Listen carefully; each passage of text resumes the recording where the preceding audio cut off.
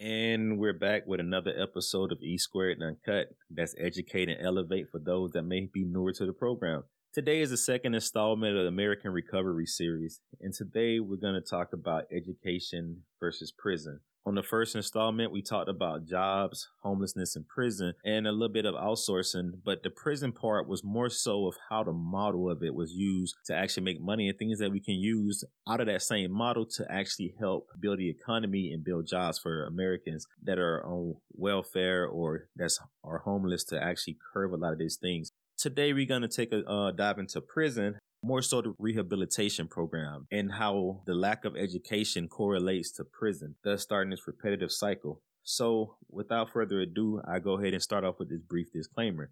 As always, this is for entertainment purpose only. Everything discussed within is from my beliefs, my views, things I have researched, learned, heard, or studied. So I will try my best to provide you with the most updated and accurate information. However, it's for strictly entertainment purpose only. So take everything at your own risk. So without further ado, education. I want to first start off and create a baseline, describe what education is, what it means to a lot of people, and the application of such. So what is education? Education is the process of receiving or giving systematic instruction, especially at a school or university. Furthermore, it's the process of facilitating learning or the acquisition of knowledge, skills, values, morals, beliefs, habits, and personal development. So with that being said, it encompasses a lot of different facets of things, from book knowledge, your actual skills, values, morals, beliefs, habits, and personal development. These things are very critical to understand the application of education and how it relates to prison. So what is the purpose of education? I was looking online trying to get a little background information to kind of drive home some of the points. I ran across this article that Martin Luther King wrote. It was published in the Martin Luther King Jr. Research and Education Institute. And it has a utilitarian, which it means designed to be useful or practical rather than attractive, and a moral, which means a lesson, especially one concerning what is right or prudent. It also comes twofold. It must enable a person to become efficient to achieve with increasing facility the legitimate goals of their life. Education must also train one for quick, resolute, and effective thinking. A little bit more further, I was digging a little deeper because that was just a little snippet of an article that he wrote, and I'm pretty sure it was lengthy, but that was the only thing I found on it. Then I came across this Washington Post article. So it says the purpose of education is knowledge of the natural and engineered environments and how people live in the world. It's critical to these three purposes of education: critical thinking, creativity, interpersonal skills, and a sense of social responsibility. Interpersonal skills and a sense of social responsibility. And as you listen to this, I'm pretty sure you can already tell where I'm trying to go. Education is more than the knowledge you attain. It's also the practical use of that knowledge, and also it's supposed to help you develop morals, values, habits, and also interpersonal skills and a sense of social responsibility, meaning community-wise, law-abiding, and everything else that goes along with it. Now, we're going to create a baseline for prison. The purpose of prison can be put into four categories. First is retribution, and that's defined as punishment as vengeance for criminal acts. Number two, incapacitation, which is the act of making a person incapable of committing crimes. Number three is deterrence. That's where you discourage others from committing crimes as well. And the fourth one is rehabilitation. That's where you apply treatment and training to the offender so that he or she is made capable of returning to society and functioning as a law-abiding member of the community. So we're going to really focus on number four. We understand retribution. You go to jail, you get locked up, you're paying back your debt to society. Incapacitation, obviously, because you're locked up behind bars, you really can't commit crimes on the outside. However, we know crimes are still committed in prison to an extent, things happen. However, it more speaks, what I'm assuming, is the ability to commit in the actual society. That's why they put you in a place where you cannot actually commit crimes. And deterrence. Punishment, a lot of times, is effective if you see one person get in trouble. A lot of times we hear the term or phrase, I'm going to make an example out of you. And that's what the deterrents do. They see this person go to jail. They see this person get hit with his sentence. They see this person get hit with his punishment, and it's supposed to want to deter anyone else from actually committing crimes or want to be in the same place. But how effective is that? That's a topic for another discussion. However, just ponder that thought. So we're going to focus on the rehabilitation because the purpose of prison, jails, or any type of incarceration is to get a person from where they're at currently and make them more productive citizens for society. A lot of these things that education was actually speaking on. Now, I'm going to give you some prison statistics. Just roll straight over to these prison statistics. At a federal level, the average cost per inmate, and this was a 2019 study, was $35,347. That equals to $107.85 per day. Per inmate, $35,347. Or daily, you're spending $107. For the re-entry, it was $39,158 or roughly $109.38 per day. That's per inmate per day at the federal level.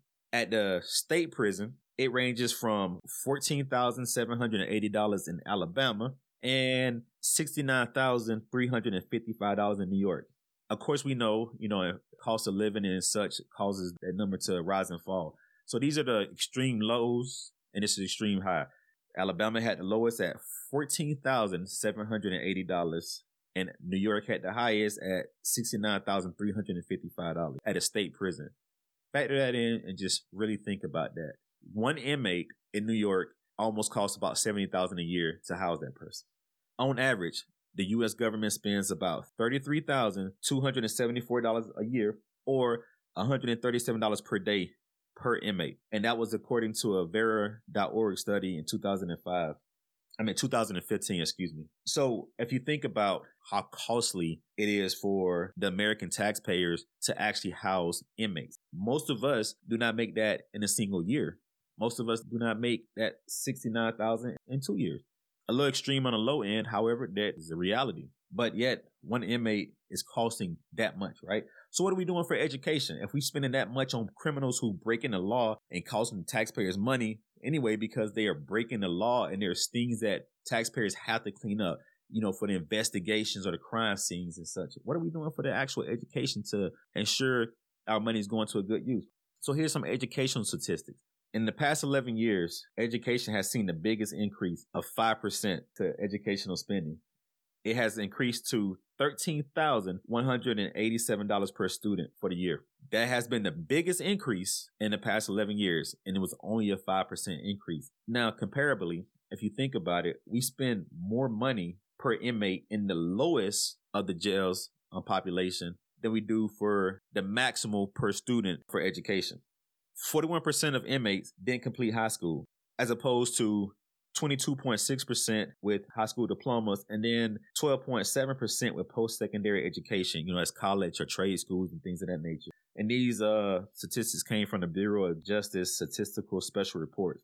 Break that down. A trend says an uneducated person is almost twice as likely to go to jail than the person that has a high school diploma, and roughly 3.5 times more likely to go to jail than the person with a post-secondary education. So we can see right now how important education is for deterrence. However, we're going to just dive a little deeper into this thing. Now, I want to give you some comparable facts. I kind of did that already with explaining how the $13,000 was less than the actual $14,000 that Alabama spends per inmate for theirs as far as education as opposed to prison. However, we're going to go a little deeper and explain those numbers a little bit better to give you a better understanding, a better picture. U.S. spends $20,087 or 40% more on prison than education on average. There are around 2.1 million incarcerated, and there's around 50.8 in public schools. In essence, schools have about 96% more people enrolled than prison, but they receive 60% less funding. Now I say that again.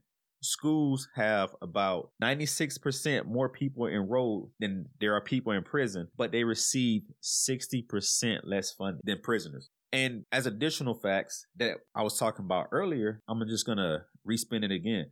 The average American spends about $1,784 per month or roughly $21,408 per year on housing expenses. Housing expenses is the mortgage or rent and like your utilities, water, the gas, or whatever you have in your home, roughly about $1,784 a month. or $21,408 a year, as opposed to over $35,000 a year for inmate housing. The average American spends less than what we cost to put one person to a incarcerated state. Think about that. Additionally, 68% of inmates are arrested again within 3 years, and then another 77% are arrested within 5 years. About half of those that are arrested in that time frame result in a conviction, meaning that some people get arrested maybe even as erroneously, or they beat the trial or beat the case or whatever have you. However, roughly 50% of them, it leads to a conviction. So that revolving door of getting out of jail, getting put on the streets, whatever you're doing in between those 3 years, 3 to 5 years, and then you're back in square one. So now that we got that out of the way and we understand these facts and statistics, so what does this all mean? That's a good question. So in my honest opinion, hearing that your 42% is likely to go to jail without an education of people who didn't receive a diploma or GED equivalent, as opposed to 12% who receive post-secondary education, to me, education is so important. And it all goes back to that old saying that a lot of people say, if you know better, you would do better. I wholeheartedly believe that. You have to think, a lot of people are products of their environment. As much as we try to argue the contrary, it's true to a certain extent. You only know what you see. And if you only see negative things, bums, drug dealers, gang members, your parents really ain't graduate, so education is really not that important, and everybody in your social circle is living off the government, you only going to know as much as you know. And then conversely, you go to school, and we know the schools for a fact are underfunded. We know that. A lot of teachers for years have been buying things out of their own pocket, trying to make classes interesting, trying to engage students, trying to give students a leg up in these public schools. However, we know that that's impossible because teachers' salaries are so low as well. So they're doing what they can and making the best of what they can with what they have in their arsenal. So you go to school in these huge class sizes so you don't get that personal learning and connection with teachers or students because it's so massive.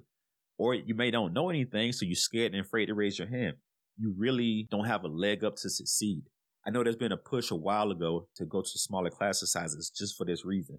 So now we got this actual linear path of school, which is important to know. School itself, if you look at the design of school, it was built like an assembly line. It was very popular, and that's going to be a topic of another discussion, but just a brief overview, just so you can get an understanding. Think of it like manufacturing a car. Every section has something it's going to do. This may put on the wheels. This may put on the doors. This may put on the mirrors. This may put on the windshields. This may put the radio in. This may put the seats in, etc. You factor that in with going to school. At kindergarten, you learn this, and then everybody massively move forward in a linear path, constantly going until you graduate. And then you have this finished product, a mass educated person. And that's how education produced. You have one person working this class, i.e. this assembly line, this point. And then when they're finished, they polish them up, they put them together, they push them out to the next one. And then they do the same thing repetitively until you graduate. But just like cars, sometimes there's additional stations. You know, you might have the base model car, or you might have the one that has all the bells and whistles, the top trim. With that being said, it might have to go to additional stations because they have to include and add more things to that car. That's the same thing with post-secondary education. You learned all this, you use the base model. You created the baseline. You know how to read, write, you know values, morals, you know standards. You understand right from wrong. You understand how to add and subtract. That's it. However, now you want to go get a little bit more advancement, you go to college. So that's just a brief little synopsis of education overview. Back to the thing. Now you're in class and you don't know, and you're making just enough to go by. Eventually, school gets harder. It gets harder and harder and harder, not only as grades progress, but as times progress. I know when I was in school, algebra and things of that nature was like late middle school, early high school, or junior high for a lot of people, or middle school for others. However, they learning that stuff early, junior high / middle school, and sometimes earlier than that.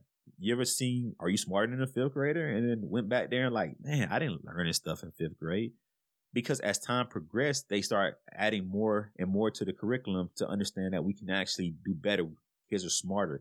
They have more opportunities. They have more things they need to learn to actually be competitive on the world stage. So imagine sitting there and your entire surrounding of your social life has nothing to do with school, dropouts, and people who've been arrested. So now you're going to just typically follow along that pattern. That leads me to my next point. Being proactive with education and care is better than being reactive. And what do I mean by that? If we know or is stating this trending pattern that lack of education leads to people going to jail at 42% as opposed to 12.7% of people going to jail with a secondary post education, obviously the better thing to do is just like with your car. You don't wait till it break down before you actually service it. And you shouldn't wait till it run out of oil before you do an oil change. You do it before. You do it periodically. You do it at set intervals. So you're doing that pre-care instead of that reactive care. Because just like your car, you forget to put oil in it, you forget to put water in it, you ride it, the engine gonna blow. Then what? Now you're replacing the whole engine. Now you're coming out more money, which as we see, this analogy is perfect because we could spend only a fraction of what we're spending for education as opposed to the 20,000 more that we have to spend to incarcerate a person in the United States. So you want to make sure you really get after that before care and actually allow that student have the best chance of succeeding. Another thing is that what we don't really factor in is in this social environment as well. Doing this before care, we have to understand parents play a very integral role in a child's education. When your bills are due, when your lights are getting ready to get cut off, you don't have food in the house, and you may be coming from a single parent home and that person just living off welfare anyway, or living paycheck to paycheck. Any expenses incurred after that is detrimental to the budget. So people are looking for immediate satisfaction that I need it now. So imagine, put yourself in these shoes and really think, how do you get cash fast? I have a kid that's in kindergarten or first or second, third grade, or even fifth or sixth. It's going to take them years to actually allow themselves to get educated, get a job that's going to be paying something, and then make a livable wages. But we don't need it later. We need it now. We need that $200 or $300 now for this month, not $200 or $300 planning for 6, 7, 8, 12 years, 13 years down the road. We need it now. So to understand that parents plays a very important role in that educational paradigm as well is really, really important to the lesson of how we're going to actually get after education. Another thing about education is it's a streamlined process comparably to prison, which is not so much of a streamlined process. It's more like a revolving door.